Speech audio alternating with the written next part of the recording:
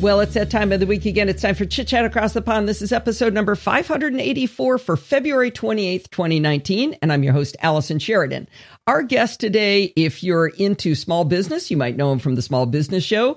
If you are a musician or you just like hearing musicians talk about being musicians, you might have heard of him from the Gig Gab podcast. You might read material on the Mac Observer that he owns. You might listen to the Mac Geek Gab. It is none other than Dave Hamilton. How are you today, Dave? I'm good. Thanks for having me, Allison. How's that for an introduction? That made you sound real good. You did. I know.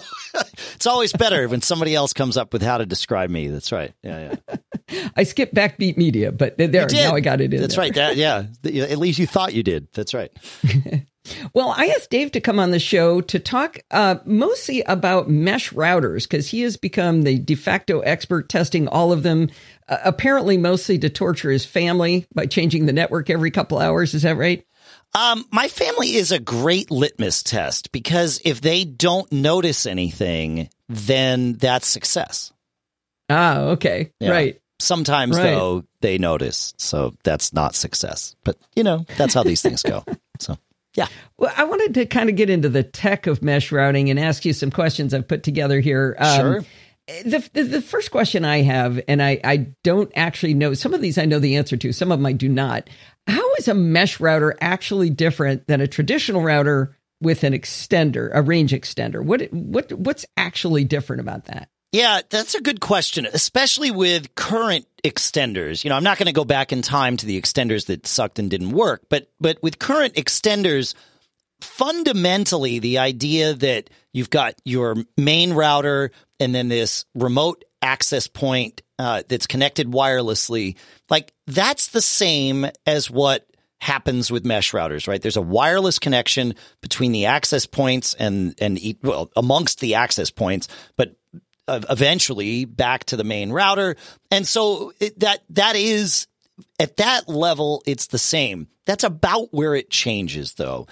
Many, but not all, extenders will create their own network name. We're seeing less and less of that, right, over time. Okay.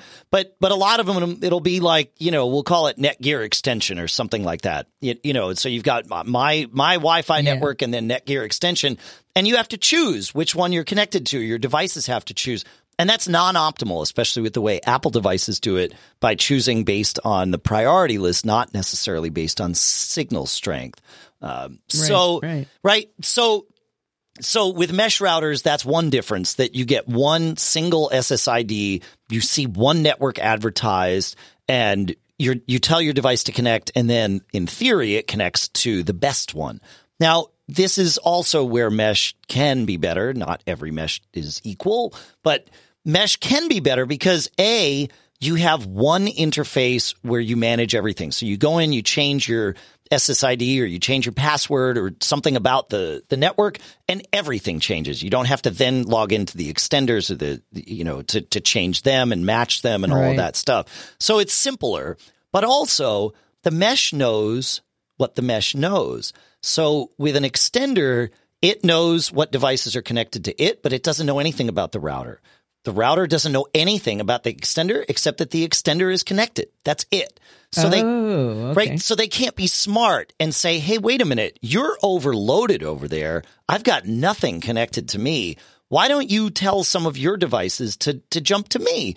And let's balance this thing out." It doesn't happen with every mesh, but with mesh that can happen because the mesh knows what's happening everywhere on the mesh. So there's this potential for things to be a lot smarter, but the big thing is much simpler. And so that's the main difference between mesh and just sort of normal extenders. Okay. Extenders have gotten different, though, because a lot of this mesh tech has been baked into some extenders, like Netgear has their Nighthawk mesh products, which are sort of extenders, but also doing some meshy things. And Ubiquiti's Amplify has some of those too. So the lines are blurred for sure. Yeah. I'm surprised on that because I remember interviewing Netgear, not this year, but I think it was last year at CES. And I was talking to the guy about their extenders, and he said flat out, "Do not buy our extenders." But that was before things have changed. Yeah, I think Nighthawk Mesh was something that it was a software update they rolled out mid 2018. Okay. And the cool part was if you had a compatible extender, you know, it truly was just a software update and it was free. Like you could just do it and now you'd start getting these meshy things. Yeah. So, yeah. Oh, that's kind of nifty. Yeah. Oh, that's good. Yeah. So my next question, Dave and I have talked about offline because we have interesting perspectives on this, is one of the concerns I have with mesh routers is that you do have one SSID, so you can't separate the 2.4 gigahertz network by name from the 5 gigahertz network. And some of the IoT devices, at least in the past, were real cranky about they had to have 2.4. And if they saw 5, boom, they wouldn't work at all. So how do you deal with that? Why does that happen? What's the story? Yeah. So first of all, most of your IoT devices will only talk 2.4 gigahertz. The good news is that most of them will do just fine when you set them up in a mesh environment. And the reason that most of them do just fine is because your phone, or most IoT devices, you set them up with some app on your phone, it Bluetooths to the device, and it passes along your Wi-Fi credentials, and then the device can participate on its own. And most of the time, your phone actually passes along your SSID and your password, and then the IoT device says, cool, find me a network named Allison's Wi-Fi, and boom, you know, you're good to go. When that happens, everything's fine. Even if your phone's on, you know, the 5 gigahertz version of Allison's Wi-Fi, it tells the IoT device, find Allison's Wi-Fi. Here's the password. It finds the 2.4 gigahertz version and everything's good. That's what happens most of the time, especially nowadays. But you're right. There were some, and probably still are, some IoT devices that are not quite so smart. So what your phone does is instead of saying, here's the name of the network that I'm connected to, it says, here's the hardware MAC address of the radio to which I'm connected. And of course, if your phone's connected to a 5 gigahertz radio and it passes that hardware address along to the IoT device dutifully says, cool, I'll find that. It looks around, and because it has a 2.4 gigahertz radio in it and nothing else, it says, nope, don't see it. And then it can't connect. So this is that a mistake by the phone, or is that the software in the IoT device? It's either the software it's the software from the IoT device vendor. It might be the software in the phone or the software in the IoT device in the app itself. Yeah, it's right. Correct. Okay. Yep. It's not the phone OS that's causing it, though. It would be the app that came with the device. Correct. Yeah. I see. And most of them, to be fair, I go all over the country and I talk about mesh Wi-Fi and all this stuff. You are literally the only person that's ever come to me and told me about this problem. I know it exists. I mean, you can search online and find other people that have run into it. But personally, you're the only person I've experienced with this. So I think that's good news, right? Because it means that the amount of IoT devices that are out there that are doing this incorrectly are limited and hopefully dwindling in number. Okay. Yeah. All right. Well, good. That makes me feel better because I'm afraid that my current brain is still remembering, you know, well, back when I had a slide rule, this was true. So right. Yeah. And I think there's some of that here, right? Like some of those first IoT, I mean, they were like terribly insecure and, I mean, there were a lot of mistakes made with those things and, you know, not power efficient and all that stuff. So yeah, we've gotten better. Yeah. So these questions might not be in the right order, but I'm going to jump around a little bit here. Routers today have words like AC 2600, and they say that this 2600 is the speed. But I hear you talk, and I hear you talk about the math behind that. What are those numbers, and what do they really mean? Yeah, so their marketing speak is what they really are, and they're misleading. They are, in a very general sense, the speed of the router if you were using all of the radios simultaneously to connect to, say, one device. But you would never actually do this. That's just not how... Even if you wanted to. Yeah. Like your phone's not going to connect to one router, or your Mac's not going to connect to one router with both of its radios, 5 gigahertz and 2.4 gigahertz. Like that's just not how it goes. But that is what those numbers mean. So let's break it down a little bit. For 2.4 gigahertz radio, we're always, because we're marketing people, we have to remember these numbers come from the marketing folks. So for 2.4 gigahertz radios, the fastest that they're going to go is 150 megabits per second. Okay.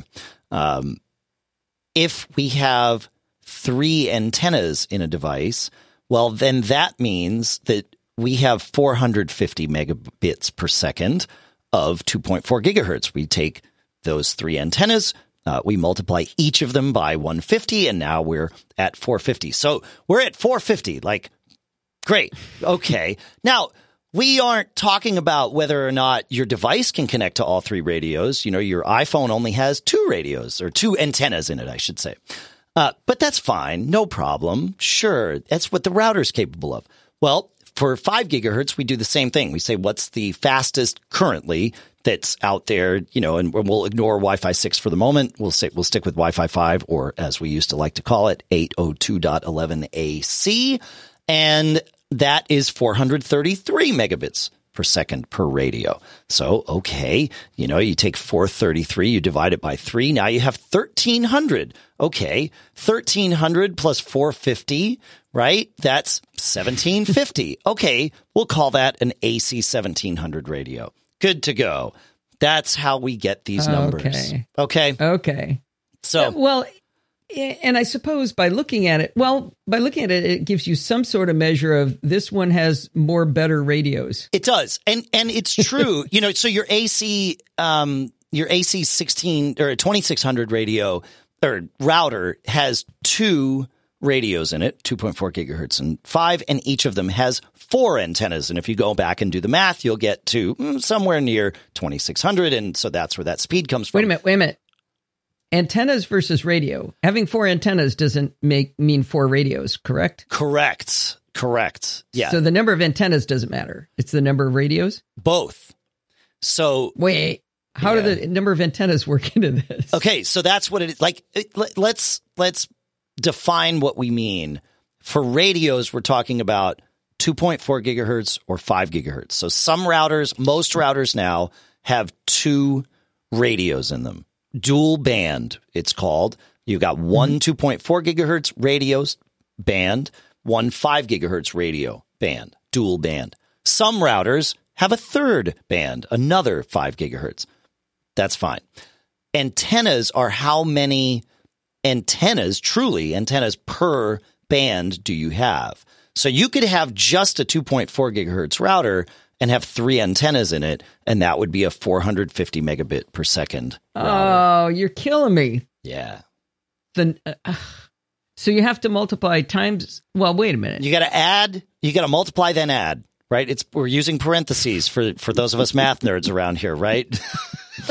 Oh, cripes. So the commutative property of equality tells me. Correct. So when you say antennas, am I looking at the 4 little things sticking up out of the top of my router? Exactly. Yeah. Now, not every router's antennas are on the outside. You mean transmit routers? Well, they're transmit antennas, right? But there will, in all but the strangest cases, you will have the same number of transmit antennas as you will receive antennas. But yes. Okay. Yes. Yes. So. I think I'm going to just leave it here and leave it as the larger number, way more better radios. Well, and now let's forget about marketing speak and just talk about the number of antennas, right? Because this is when you're talking about antennas, that's where this 2x2, 3x3, 4x4 definition comes from, right? And we're talking about the number of transmit antennas and receive antennas, transmit by receive. I think I might have that backwards, but it doesn't matter because 99% of what we would even consider buying has the same of both, as we said.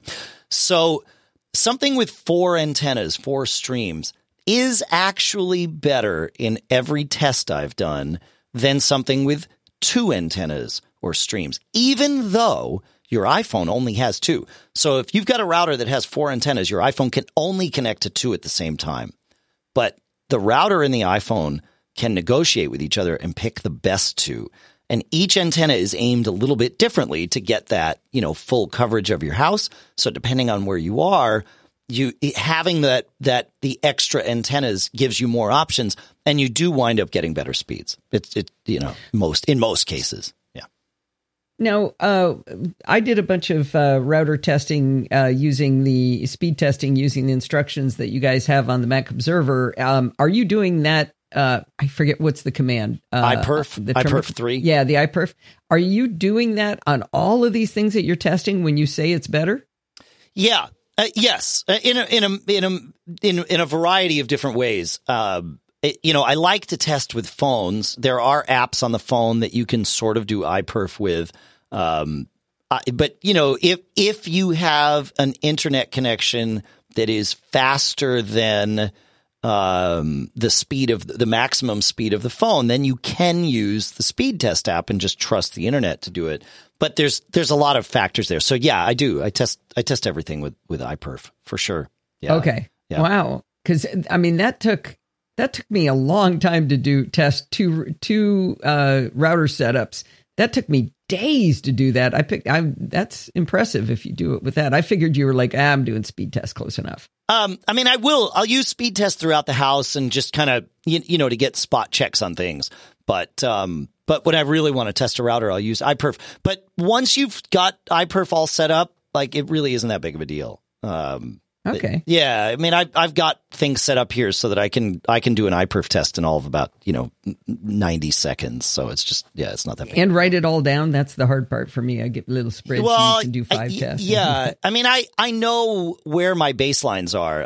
I do this enough that most of it can kind of live in memory for a while. And then I just jot down, okay, here's where this router was. This one. Yeah. Yeah. Yeah. Okay. I put a link to the article by Jim, is it Tanis? Tanis. That's right. Yeah. Yep. On Mac Observer, so people can go look at iPerf. All right, you kind of obliquely threw out the term Wi-Fi 6. What? Yeah, well, we're changing. I just got good at 802.11a, B, G, AC. What? Right. Well, that's why Wi-Fi 6. That's why we've relabeled things. I say we. It's the Wi-Fi Alliance has relabeled things, but we are adding 802.11ax. Which instead of calling it AX, we're calling it Wi-Fi 6. That's it. Huh. Yep. That's it. And Wi-Fi 5. So is this 5? Just to stop having to say it? Yeah. Yeah. You know how we say 802.11ac? Just Wi-Fi 5 is that. It's a new name for it. Yeah. So just get over it. Pretty much. Well, and we know 6 is better than 5. Correct. But to be honest, I was getting a little confused going, wait a minute, is N better than GAC? Wait, what? Yep. Okay. Well, that's exactly right. That's why this makes sense, because you can, it's fairly straightforward to say that, yes, 6 is newer than 5. Whether it's better or not starts to get very subjective, and maybe your environment changes or whatever. But 6 is certainly newer than 5, so we know, okay, 802.11ax, Wi-Fi 6, that's the new hotness. Good to go. Yeah. Okay. Yeah. All right. Good. Well, I will try to start using the new words. It might take a while. Now, back to talking about antennas, because nothing's more fun than antennas. And by the way, if I ever hear anyone say antennae for the plural of an electromagnetic antenna, there's going to be some pain. Antennae are bugs. Right. Antennas is the correct term. So you've talked on the show about band steering. So what is band steering? Are there really little rotating mechanically scanned antennas in there, or is it more like a synthetic aperture radar where the beams are steered electronically? Yeah, so band steering is an electronic thing, and and this can happen with a single router. It doesn't only apply to mesh, although mesh could do this too. But any device that has more than one radio, so we've got a 2.4 and a 5 gigahertz radio in the device, your phone by default will connect to the strongest signal that it can find. That doesn't necessarily mean the fastest signal that it can find, because, as we said before, 2.4 gigahertz maxes out at 150 megabits per second. So 100% signal strength 2.4 is 150 megabits per second. 100% signal strength 5 gigahertz on 802.11ac, or Wi-Fi 5 as we're supposed to say now, is 433 megabits per second. So even if you've got the option between 100% 2.4 and 50% 5, you're still better off with the 5 gigahertz radio. because half of 433 is 215, right? Am I doing my math right? Right. Sure, close enough. Don't ask me. 216 and a half, but who's counting? So that's still better, right? And so, but your phone doesn't necessarily know this. They've gotten a little better, but by and large, your phone's just going to choose the most powerful radio and go with it. The router knows more. The router also knows how congested each band is, something your phone could not possibly know, right? So if your router says, well, yeah, 80% of my clients are on this 2.4 gigahertz radio, and I got nothing over here sitting on the 5, I want to move some clients over. And I know the relative signal strengths amongst them all, so I know which ones are the best ones to move. So band steering is when your router says to your devices, jump from the 2.4 to the 5. I'll see you over there. Oh, okay. Yep. Yeah, I remember band steering being introduced with the tall Airport Extreme. Yeah. That's the first time I ever heard it referred to. So that's been around for a while. Yeah, for a long time. But there's also beam forming. Is that the same thing? No. So band steering applies to the radios, right? The difference between a 2.4 and a 5.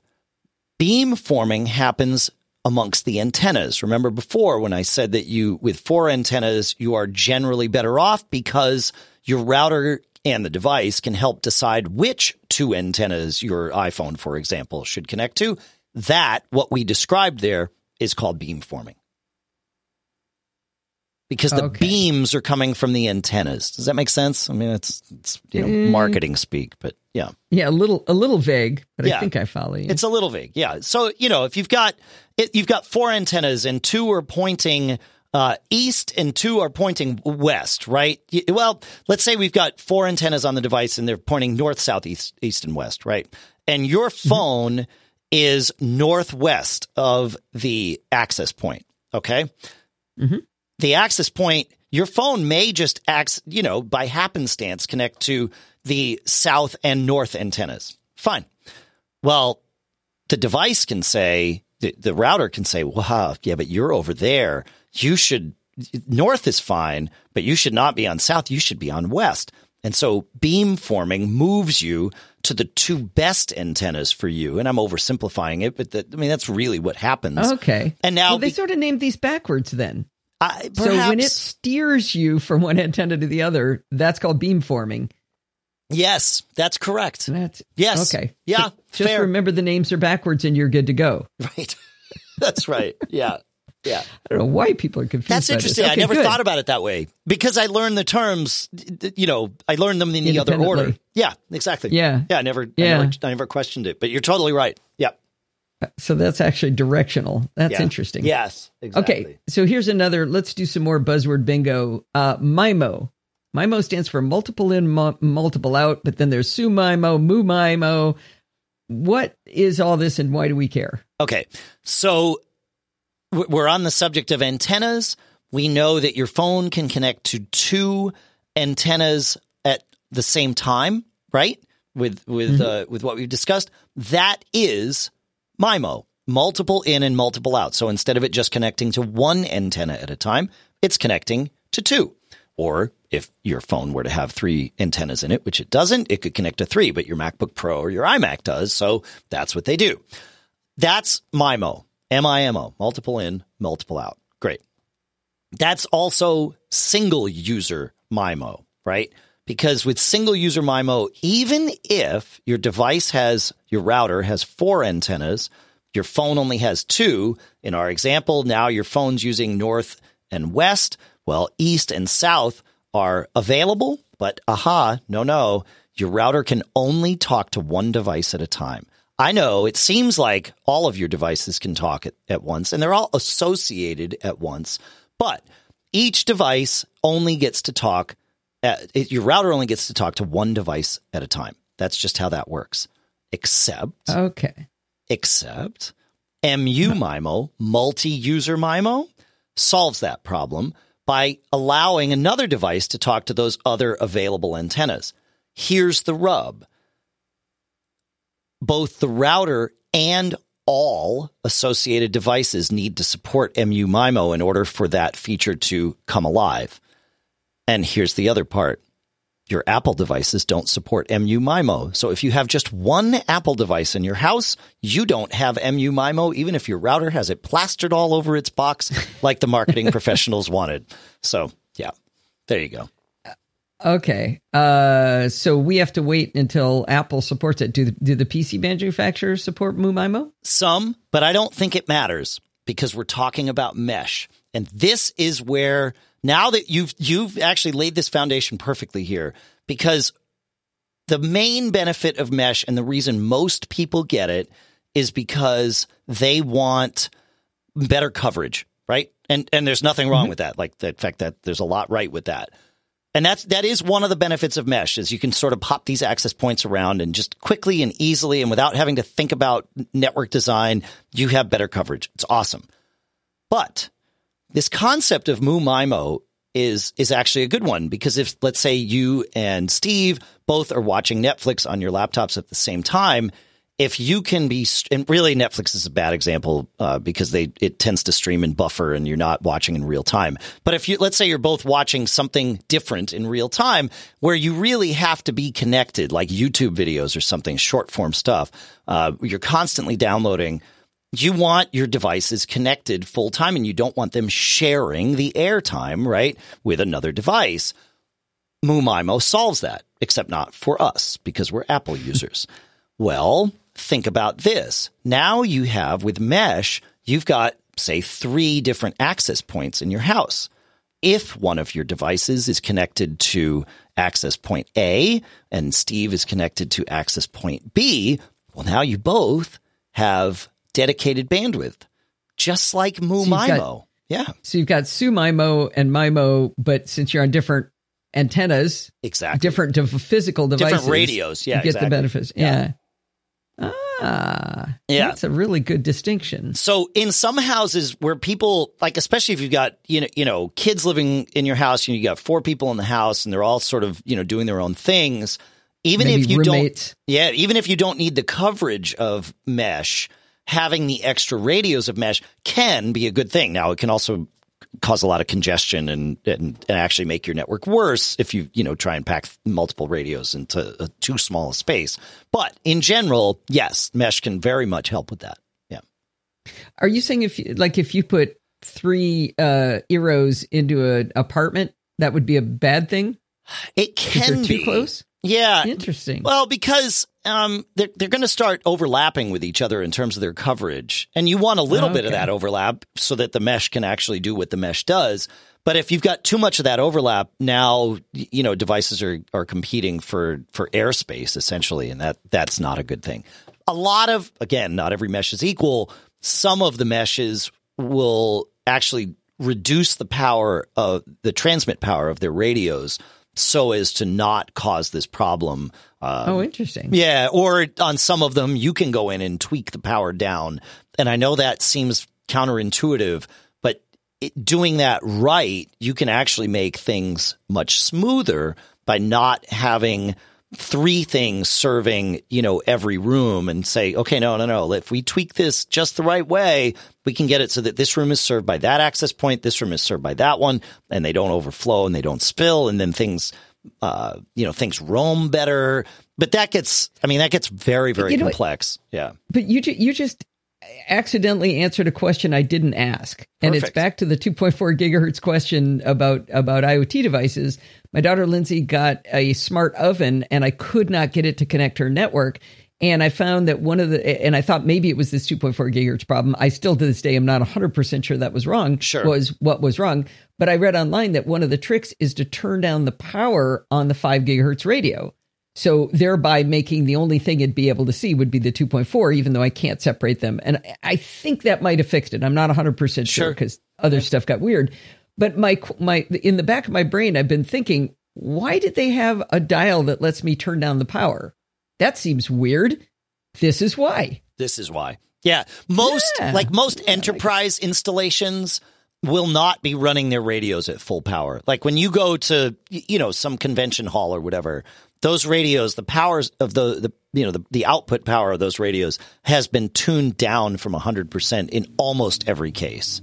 Which again seems counterintuitive. You're like, I want to bathe this, this conference hall in Wi-Fi. It's like, no, you want people to be able to use the Wi-Fi. Those are two very different things. Yeah. So, yeah. Overclocking for what reason? For what reason? I know we're going to get into manufacturers, but one of the things that has surprised me I am not near the level of tester that you have been on the whole mesh thing, but I was really curious. I've been just using the Netgear Orbeez. That's my only experience. And I got a pair of them to test from Netgear, and I tested in my house. I did the whole iPerf thing. And because I talked to you about why this was and what Dave told me, I have a house that is a cube, and my router is in the center of the house. And with that formation, my giant Netgear 8500 is perfect at bathing my house, where using mesh with only 2 access points was actually not as fast. And not significantly slower, but it definitely was not better. I was able to measure because I did the iPerf testing that I learned from TMO, and that was really interesting to me. And you explained that it was because of the shape of the house and where the router is.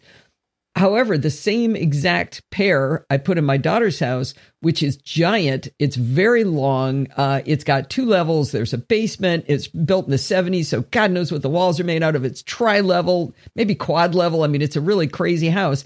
2 of them perfectly bathes her house. It's fantastic. She's got great service in it. And then my son has a much smaller house, but it's a much older house, and he must have wire mesh in every single wall because an AC 2600 router just wouldn't do the job in this smaller house. I gave him a couple of Orbeez. Boom, every problem was fixed. So a house smaller than mine, it was better. A house bigger and longer and weirder, it was better. But for my cubic house with the router in the middle, it was not better. So it's hard to tell where the right answer might be. That's exactly it. There is no one size fits all. And of course, the geek in me is trying to dissect the scenarios you were describing and why one is better than the other.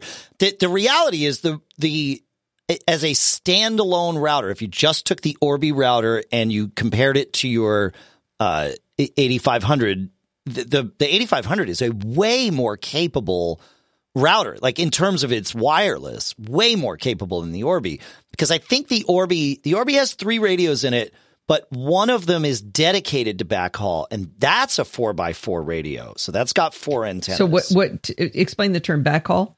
The backhaul being the connection between the access points, right? So so not for your clients to use, but a secret network that the mesh uses to communicate amongst itself and get internet access to the remote wireless, satellite units. So that's a 4x4 radio, which is great because it means that Orbi is really good at going far and fast in terms of the backhaul between the router and the satellites. But I'm pretty sure that the front facing radios on that are 2x2 only. And I'm looking up my notes here as we're going through this. Yeah. If in my daughter and my son's case, it's just 2 people on it. Mm-hmm. So if you had this family of 4 with kids or a bunch of roommates, that might not be a good answer. No, because again, Wi-Fi is one device at a time, unless you're using MuMIMO, which probably not. So no, but it's that you don't get the band steering of that you would get with a 4x4 device. So okay. Yeah. So so this makes sense that your house actually does work, because of because of where you can place the radio, the router's radio. Mm-hmm. Your house works with one router and that, or one radio, or one set of radios, I should say. And that's fine. Yeah. Yeah. I was kind of disappointed. I wanted to be one of the cool kids with mesh, but I could measure that it was stupid for me. Well, so the 8500 is a tri-band router too, right? You've got 2 5 gigahertz bands in that and one 2.4, if memory serves. I have one downstairs, of course. And then the guest network too. Oh, you can do a guest network. Yeah, but you can do that with most mesh nowadays too. So that isn't a separate radio when you say throw on that guest network? No, it's a separate SSID on top of just next to radios. On the same radios, Okay. just like when you have if you're running like a Comcast all-in-one, residential gateway, I think they call it, where you have your cable modem and your router and your Wi-Fi all in one device, and then that device also broadcasts an Xfinity Wi-Fi network that's coming on the same radios. It's same radios, but it's VLAN to get into network terms. So it's a segregated. The data is segregated and managed differently, so that it's not commingled, and also bandwidth wise, you can prioritize one over the other. But it is on the same radios. So yeah. One thing I found interesting about that guest network that works fine. There was a case where I didn't want it to work this way, but if I have two choices of the security of that network, one is allow it to see everything that's on my regular network. Why would I want to do that? I don't see any reason to have it switch that way, but switch the other way. The devices can't talk to each other. They can only talk to the outside. Right. And I understand why they do that, but I had an example where I needed two devices to talk to each other because they were both IoT devices from the same manufacturer that needed communication. And so I was forced to put them on my regular network in order to do that because they could only see outside. Right. That's right. Well, and that's that whole VLANing where you're compartmentalizing the traffic is really the right way to look at that. Yeah. Yeah, it makes sense. Yeah. So you've talked a lot about QoS, which I know stands for quality of service, and a lot of routers support it. How do I know if I need to enable that? Are there like settings, and why would I do it? How would I know if it helped? And is this a mesh thing or a regular router thing? It's a regular router thing that also can apply to mesh, right? So it's not a mesh only thing is perhaps the better way to answer that question. And QoS, you're right, means quality of service. And really, it's a blanket term to describe a lot of different things that can happen. When I talk about QoS, and what matters to us as home users is what I'll call WAN-based QoS, WAN being the wide area network, or internet-based QoS, right? So let me describe a scenario instead of trying to describe the technology. You're out, with your family of four, and you go to the zoo, and you're all taking all kinds of pictures with your phones, and it's great, right? You have a beautiful day. You get home. Everybody drops their phones on the counter. You sit down at your laptop and try to check email, and it is dog slow. And the reason it's dog slow is because as soon as all your phones joined the Wi-Fi, they started barfing all those pictures that you took up to iCloud Photo Library to back them up and, sync and do all the things that they need to do. And your upstream, that is the path that data takes from your house out to the internet, is being completely used up, as it should be, because you're uploading all these pictures. Well, what happens is your cable modem is really bad at managing that traffic. And so things get slow. And when you go to check your email, sure, that is a process where you're pulling something down, but you have to send the requests out. And more than that, you actually have to send constant acknowledgments that, yep, I got this packet of my email. Send me the next one. Yep, I got that. Send me the next one.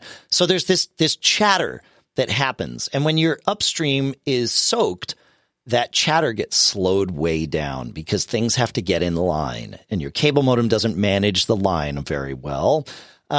So what happens is things feel really sluggish and slow, even though your downstream is not being used at all. It's just your upstream. That's why QoS matters, because you can implement on your router WAN-based QoS, internet-based QoS, to manage that upstream so that it never hits the maximum and never lets your cable modem actually do the bad job of managing the queue. There would be no queue. So for this internet-based QoS to work, Eero calls it smart queue management, which is actually a better term than trying to say WAN QoS, because that tends to deer in the headlights, even me. But yeah, smart queue management. So you're essentially saying let the router manage that queue so that the cable modem doesn't have to. And what you generally will do is, let's say you have 10 megabit upstream capability, you would and the router can do this automatically in many cases, you would set your router to 9.8 megabits per second upstream. So you give up a little bit so that you never risk hitting that wall. And as long as your router can shape the traffic such that you never hit that wall, everything stays smooth. Your photos upload. Wait a minute. Wait, you're what is it you're turning down to 9.8? Your upstream. So let's say your cable service or your internet service is 100 megabits down and 10 megabits up, right? Right. You would take that 10 megabits up and tell your router, or your router would decide on its own. It would test it and say, we've got 10 megabits up. We're going to slow that down to 9.8. And the reason we do that is so that the cable modem, the next thing up the chain, never has the chance to manage the queue. It never gets a full queue that it has to deal with. We're only ever sending it maximum 9.8. You're just tricking it? Well, you're avoiding any problems. You are handing your cable modem data at a rate that it does not have to limit, and then you're good to go. Yeah. Does that make sense? So, no. It's hard to do. This is really hard to do audibly, right? It's like I can draw a picture, but that's not going to help. Yeah. I would have thought that you were going to tell me that there were little sliders to say, I want video to be ahead of audio and audio to be ahead of photos and photos to be ahead of text. Some routers or something do that. Like that. Yeah. Some let you do that. That's actually not going to solve this problem, which really is the biggest problem for most people. You can so you just dial this number back and everything just becomes wonderful. Well, yeah, but that's it. I mean, we've oversimplified it. Not every router can do this because it takes a pretty hefty CPU to manage traffic in real time and, keep that line in order, right? This is part of why cable modems are bad at it, because they aren't, built to be good at it. So you need a router that can really keep up and manage that traffic on the fly so that it's never sending more than it should and just packaging it up very, very nicely in real time. But yeah, that's the way to do it. Yeah. So all you do is turn that number down and then you close out your router thing and you go back to watching Netflix. That's it. That's all you do. Yes. In a manner of speaking. Yes. And how do you know what that means? I mean, not what it means. How do you know whether it's actually done you good? Well, one way to do it, I mean, it's really what you're solving is an experiential problem, but you can do some tests. So my favorite test is to open up a terminal window and start pinging some site. Now, ping is a terminal command. It's PING, and you follow it by a space and then some server out on the internet that you can connect to. And what ping does is once per second, it sends out a little homing signal and the server answers. And it gives you a result in milliseconds that shows you how long that exchange took. And it does this once a second. So ping space www.apple.com is a great one. It always answers. It's pretty reliable. And I would do this when you're not having any problems so you can see what your pings look like. They should be less than 100 milliseconds. For some of you, it's going to be like 10. That's awesome. For most of us, it's going to be in the 30 to 60 range. That's still awesome. And you get a feel for that. Then go do a speed test in your browser, right? And watch what happens to your pings while you're doing the speed test. The first thing a speed test does is it pulls data down as fast as it can. For most of us, these pings aren't going to change very much on the downstream. Then when it finishes downstream, it will do an upstream test. Watch your pings because your browser is going to soak your upstream with as much data as it can to test what the max is. If the pings change very much, you know that you have a queuing problem or a WAN QoS problem. Oh, that's fun. It is fun. Yeah, exactly. It's got the terminal and nerdy data in it. What fun is it to just set it and have it work? Right. I'm not even interested in that. Yeah. Yeah, exactly. And this way, Yeah. Yeah. So I apparently listened to you once. I rarely pay attention, but on the Netgear, it's called Dynamic QoS, and it has enable Dynamic QoS or let speed test detect my internet bandwidth. Exactly. So if I tell it, allow speed test to do it, speed test is checking it every once in a while. Oh, latest test result, never. I guess you got to push the speed test button. Yeah, with most of those, you have to manually do it. Yeah. Okay.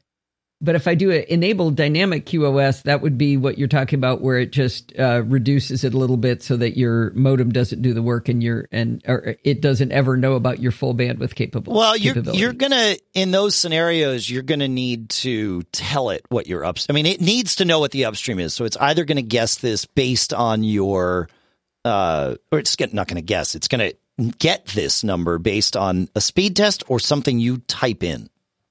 And either one is fine. Yeah. Okay. Yeah. Yep. I'm not sure I have a problem to be solved in my particular house because Steve never lets me hold the remote control because I don't have testosterone, but that's another problem. I'm not even going to get there. Nope. No, because you would always take Steve's side. Like this test that we talked about with the ping and the speed test will highlight this for you. And really what you're looking for is not, you probably will see a very short term, like 1, maybe 2 seconds worth of a spike, and then it normalizes. That's your router doing its job.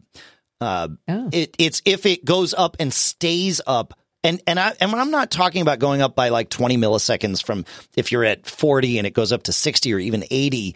That's not a problem. It's when it goes up to 500.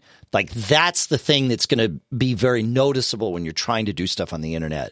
And again, if it spikes to 500 for 1 second and then comes back down, that's your router doing its job. If it spikes to 500 and stays there through the entirety of the upstream test, now you know you have a problem. Yeah. Okay. I like it. I know. That's a lot of fun. Yeah. So we probably should get to the part that everybody else wants to know. So Dave, which one should I buy? I want a mesh router. You've sold me. I want to get one. What do I get? Yeah, I know. It's a great question. There is no one answer. That's the thing. Like, so, you described your daughter's house where Netgear's Orbi works flawlessly for her, right? And in those scenarios, Orbi is fantastic. As I said, they've got the 4x4 radio for the backhaul. It really was built to be a speed demon in that way. And it works. I mean, it goes far, it goes fast. That's what it was built for, though. And then they tried with software adding other features like, hey, I've got Ethernet in my walls. We should be able to backhaul this with Ethernet, which was not doable on the Orbi on the day it came out. It's still a little wonky when you use Ethernet backhaul because foundationally it's not part of what that was supposed to do. True mesh is not part of the Orbi. You can have a backhaul from the satellite to the router, but initially you couldn't backhaul one satellite to the other or do this multi-hop thing. Every satellite had to talk just back to the router. Oh, and they've changed that. Like one is a satellite and one is the main one. Right, that's it. Okay, yeah, and so I call that like a star configuration. Right. Okay. Yeah, but Eero is all of the units are created equal? Yeah, but that's actually not the problem. The problem is that whether they're created equal or not is fine. It's that initially Orbi was not built that, let's say you have a house that's very long and your router is at one side of it. So you put the main unit at one wall, then halfway through the house, you put one satellite, and clear at the other end of the house, you put another satellite. With Orbi, as it was originally designed, that satellite all the way on the other side of the house talks back to the main router, not using the one in the middle. So you've just put it where you don't have any access. Correct. And so you can't get anything. Okay. Correct. But the newer ones can? Well, via software, they added that feature. They call it multi-hop. It's a little weird, though. And I mean, it's getting better, but like Orbi out of the gate, Eero out of the gate supported multi-hop, which is, some people will argue without multi-hop, it's not actually mesh. I don't know, it's a fluid term, right? So for some people, Orbi works really, really well. For most people, Eero works really, really well. They support all this multi-hop stuff. They support Ethernet backhaul. They have their smart queue management, which was something they added after the fact, via software.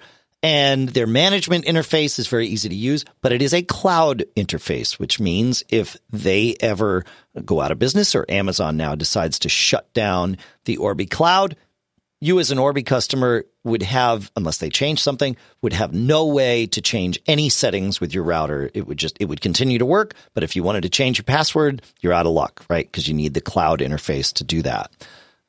Interesting. Yep. Plume is another one of my favorites. They're, and I should clarify, Plume's newest offering, which is what they call their super pods, are one of my favorites. Their regular pods, I don't think are worth it for anybody, to be perfectly honest. But the super pods do very well. They have 3 radios in them, similar to the Orbi. One of those radios is a 4 gigahertz, a 4-stream, a 4x4 radio. But all of them can be used for all purposes, backhaul and what we call front haul, the things that connect to your devices. So I like the Orbi. Like the Plume, I really, really like that, and the Eero. In terms of like most homes where you just want to set something up and not have to think much about it, I would go with Eero or Plume these days. Okay. Yeah. Go ahead. I have an honorable mention that's worth considering. Okay. Throw in the honorable mention and we'll circle back. It's one called Amplify, Amplifi, from the folks at Ubiquiti. Now, Ubiquiti has been making mesh wireless in the enterprise for decades, right? They definitely know what they're doing. Amplify is their product targeted toward home users.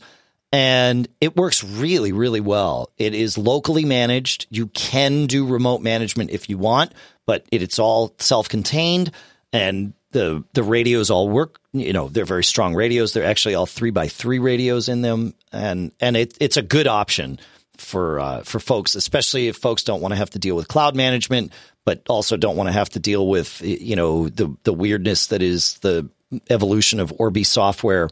The Ubiquiti Amplify is good stuff.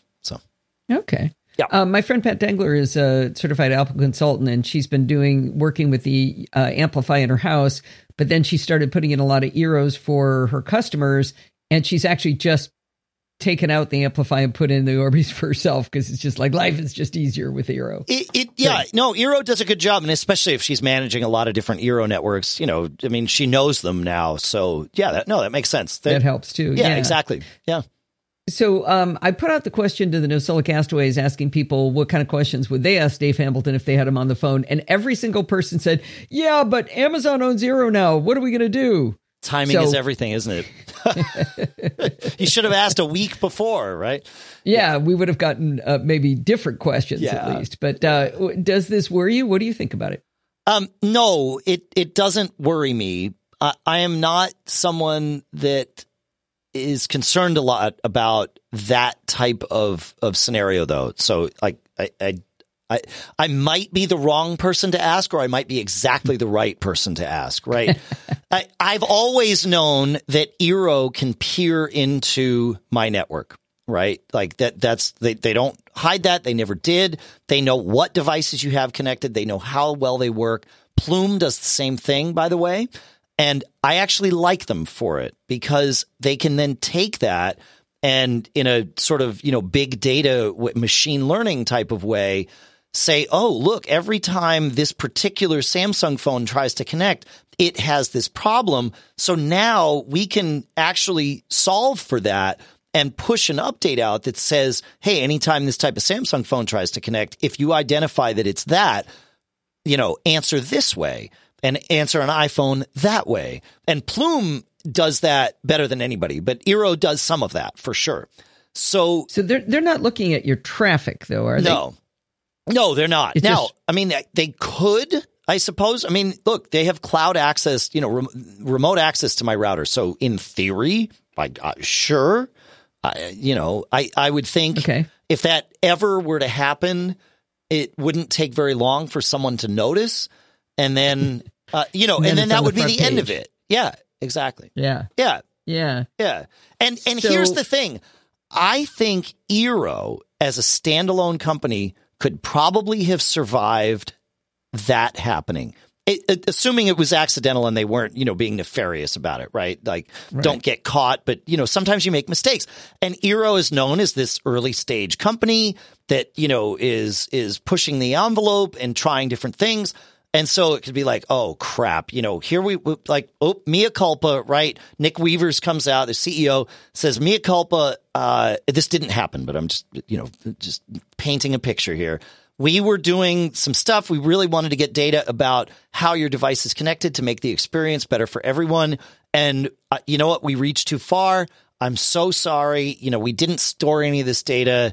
Like, how can we make this up to you? I think they might have been able to survive that, right? I'm going to interrupt really quick. Megan Maroney on Tech News Weekly said we need a slider called sinister or stupid. Yes. Perfect. Isn't that perfect, right? Yeah. If you were just stupid, okay, maybe it was really stupid. Right. But that's different than sinister. So Facebook is always on the sinister side. That's the and then thing. Everything else gets to slide back and forth. Yeah. Well, but the thing is, could Amazon survive that exact same scenario as well as Eero could? And I don't think they could. Everybody's already suspect of Amazon because they're so big. You're waiting for them to do it. Correct. So I think from that standpoint, we're actually safer with Amazon being there. Now, will Amazon eventually use this data knowing that you have no Apple devices in your house? You only have Samsung devices. So when you come and shop at our store from your home network, we should recommend a Google Assistant based home speaker to you as opposed, or, maybe an Amazon Alexa Amazon A-Lady for everyone listening, home speaker. We'll recommend that. But if you've got all Apple devices, we'll recommend a HomePod. Like, will they do that? It would shock me if they don't, right? Like, why else did they buy it? Well, yeah, that's actually a good question. Well, I think why they bought it, honestly, is this. They have all of these Amazon Echo devices throughout our homes, right? And then right next to them, we have our mesh access points, an Eero, an Orbi, a Plume, whatever it is. And it's really bad to have two wireless devices right on top of each other like that, right? Way better if we could bake this in and have your Eero unit also be, Amazon A-Lady compatible, and you've got one thing and you can talk to it, and now your Wi-Fi is literally hidden in plain sight. I think that's why they bought it. And just like they bought Ring, right? They want to own the smart home. And to be perfectly fair, I think they already own the smart home. I mean, HomeKit certainly isn't that. Google Assistant's cool. It's more functional, but it's not as ubiquitous. So, I think it's all about owning the smart home. I don't think it's anything nefarious. Yeah. I've talked on the show about how I don't have any great love for the management of Ring because of them actually lying to me in writing. Right. And but the devices, yeah. The devices are amazing, and I have littered my home with them, and I've now just bought their alarm system. But I'm actually happier that they got bought by Amazon because I trust Amazon more than I trust Ring because I know Ring has lied to me. Right? Well, and here's the thing, we have to have our eyes open about the world that we live in. If anyone thought that Eero was going to remain a standalone company forever, that's just wrong, right? They were a venture capital funded organization. Naive. It's just naive. Well, it's also wrong. Yeah, it is naive, right? Yeah, naive. What's wrong now? Sure, you know that. Well, but we knew at the beginning. Like they kept telling us how we did our next series of funding and all that. What do venture capitalists, want to do with an investment? They want an exit. They want to take the money that they put in and get a big lump sum out. Most VCs aren't in it for, mailbox money every month. I think your knowledge level change is flavoring what you think everyone knows. I didn't know any of that. Dunning-Kruger syndrome, yes. Yeah, no, you're right. Yeah. So, I thought Eero just a cool little company. Well, right. In fact, I thought it was a big company. I didn't know it was a company. Yeah. That's all I knew. It was a company. I didn't know anything about it. So thinking it would be standalone forever, I would have thought, how about Plume? Is Plume in the same boat? Yeah. Is it? Yeah. Okay. Yeah. But they're in bed with Comcast. And so like that, wouldn't. Plume is? Yeah. Yeah. Because Comcast uses the Comcast pods that you get to meshify your residential gateway are first gen Plume pods. I did not know that. Yeah. So I'm we just circled around because one of the questions Norbert asked was who other than Eero or Google would you recommend for a mesh system? And I'm thinking, okay, well, Dave, I didn't have to ask his question because Dave said Plume. But as soon as you tell me Plume is connected to Comcast, I would rather go with an Amazon-owned product. I just flip back over to Eero again. Yep. There you go. Well, and the reality is, I mean, this stuff's just going to change. And, I don't know. I spending too much time worrying about this may stop just you bigger from stuff to worry about. Enjoying the benefits of just having it, right? It's the same kind of thing. Like, well, I could wait and get the MacBook Pro. Like, I need a new laptop, but if I wait maybe 6 months, I don't know, maybe they'll have some better thing. It's like, yeah, but now you just suffered for 6 months. Like, if you need a computer today, just buy it today. Don't worry. Like, worst comes to worst, you just, buy something else if it really goes south. My friend Mike Lewald at work had a cartoon on his door that showed two guys standing over a gravestone, and the one guy says, yeah, poor sucker never could make a decision about which laptop to buy. Yeah, right, exactly. Like, I hear from a lot of people, and the concern is valid in many cases. But I also hear from a lot of people that are like, well, I was going to buy an Eero, but now that they're owned by Amazon, no, I'm not going to do it. It's like, well, but if you were going to buy an Eero, you would have bought an Eero. Like let's just shine a light where it has yet to be shown. And like, okay, you did not buy it. There were other reasons. You didn't know they were being courted by Amazon. You just didn't buy it. So that's fine. Well, the flip side's also true. If you'd already bought an Eero, you'd go, no, I'm fine with Amazon. Exactly. Because you already bought an Eero. Yeah. I think another piece of it is how often people change out their technology. So again, my friend Pat Dengler, she changes technology faster than I change underwear. I mean, she'll buy anything. Sure. And it's fine because, she's bought like 7 drones, and it's because she buys them, she plays with them for 6 months, she keeps all the packaging, she sells it for 90% of what she bought it for and buys the next thing. But a lot of people aren't like that. They buy it and they're like, okay, I'm going to use this for a decade. Yeah. So I got to make sure, and then there's people in between. So I think that's part of the reticence. No, it is. It totally. Yeah. Yeah. You just got to pull the trigger sometimes. I hate to cut this off because you and I could talk for days and days and days, but this has been, I actually answered all of my questions. Awesome. Well, I hope it's helpful. It's really hard talking about some of this stuff without like pictures and trying to, put images into your heads while you're listening. So I hope it was helpful for everybody listening. I do an audio podcast that's teaching programming where nobody can see what we're talking about. So. Yeah, I bow to you for that. That's yeoman's work right there. That's hard stuff. Yeah. And in my world, this is Chit Chat Across the Pond light. So digging deep into mesh and talking about specs and stuff, that's a light episode. So that's fun. Yeah, this is about as geeky as it gets. So there you go. Gotta love it. All right. If there's someone on the internet who doesn't know how to find you, got 1 or 2 or 12 places you want to plug? Sure. MacGeekGab.com will always get you somewhere near me, or, you can find me, Dave Hamilton, on Twitter. But either one of those is fine. Thank you so much. This was an absolute blast. Loved every minute of it. Yeah, thanks for having me. Good stuff. I hope you enjoyed this episode of Chit Chat Across the Pond. Did you notice there weren't any ads in the show? That's because this show is not ad-supported. It's supported by you. If you learned something, or maybe you were just entertained, consider contributing to the Podfeet podcast. You can do that by going over to podfeet.com and look for the big red button that says Support the Show. When you click that button, you're going to find different ways to contribute. If you like to do a one-time donation, you can click the PayPal button. If you want to make a recurring contribution, click the weekly Patreon button. Or another way to contribute is to record a listener contribution. It's a great way to help the NosillaCastaways learn from you.